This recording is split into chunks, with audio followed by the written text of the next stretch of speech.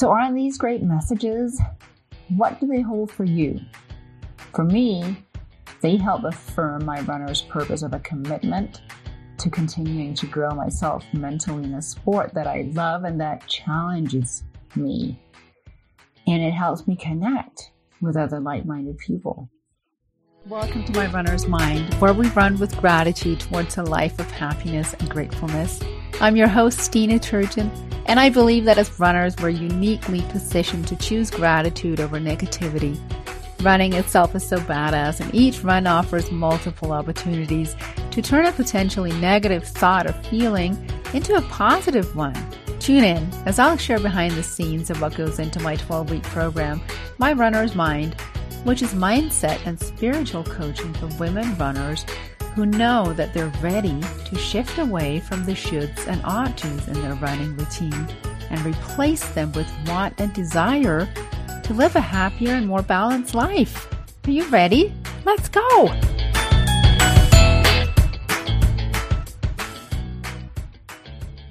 Hi friends, runners. Maybe you're dreaming about becoming a runner. Maybe you ask yourself if you're really a runner. Either way, welcome to episode 21. As I'm preparing for our weekly group call inside my Runner's Mind coaching program, I was looking over what I like to refer to as the Bible for our coaching program, which is Let Your Mind Run by none other than Deena Kastor.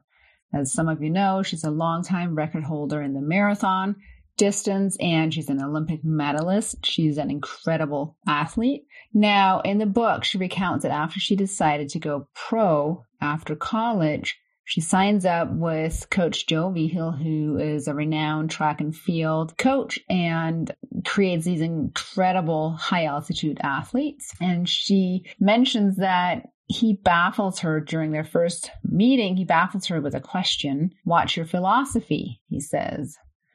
And she says that she was stumped when he didn't accept her answer of making the Olympic team, but instead told her that that was actually her goal, not her philosophy. Now, at the same token, inside My Runner's Mind, we clarify our runner's purpose, which helps direct and motivate us. Now, you might not have done this for yourself, and that's okay. But today I want to share some inspiration to help you create or review your runner's purpose, your philosophy, as Coach Vigil calls it. And I'll be sharing quotes by runners. Some are more famous than others that convey more than just that power through it kind of attitude. So these 21 quotes, because of episode 21, are cherry picked by me, and they serve as my inspiration. Here they are. Number 1 is, our happiness depends on the habit of mind we cultivate. And this is Deena Kastor. I love this so much. Number 2, as we run, we become, by Amby Burfoot. I love this quote. This quote is about how running expands us into something more. The promise that running holds for us. Number 3, there is something magical about running. After a certain distance, it transcends the body. Then a bit further, it transcends the mind. A bit further yet, and what you have before you, laid bare, is the soul, by Kristen Armstrong. This is just raw and real. Number 4, as I get older, I see that running has changed for me. What used to be about burning calories is now more about burning up what is false. Lies I used to tell myself about who I was and what I could do, friendships that cannot withstand hills or miles, the approval I no longer need to seek, and solidarity that cannot bear silence. I run to burn up what I don't need and ignite what I do, by Kristen Armstrong. Such a powerful quote. I used to run from things also. Now I run towards things. Number 5, when you believe in your abilities, you can run any distance, including the distance you once believed was impossible, by ultra runner Michael Delirio. Number 6, running has taught me, perhaps more than anything else, that there is no reason to fear starting lines or other new beginnings. Amby Burfoot. I love how we can transfer what we learn in running into all other areas of our life. Number 7, when we place blame outside ourselves, we give away our power. Only you can control you. So by taking ownership of your role in a situation or outcome, you put yourself in the driver's seat. Deena Kastor, straight out of her book, Let Your Mind Run. So good. Number 8, if thoughts create beliefs and beliefs create limitations, then think like a runner and believe in yourself.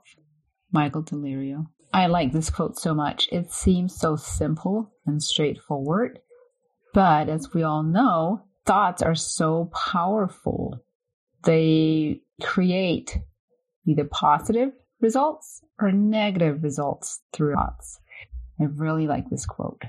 Number 9, running has taken me in and continues to comfort, heal, and challenge me in all kinds of magical ways.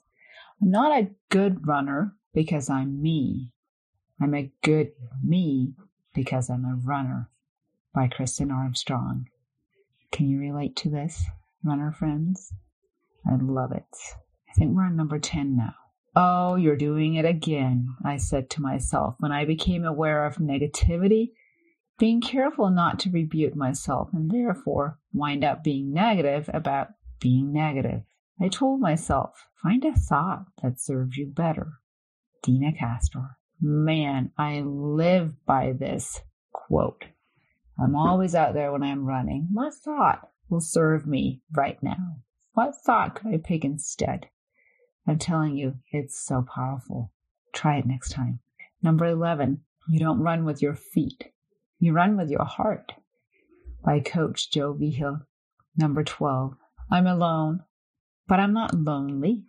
I like who I am. I like who I'm becoming. Deena Kastor. Can you guys relate to this being runners? I run all my runs by myself with my dogs.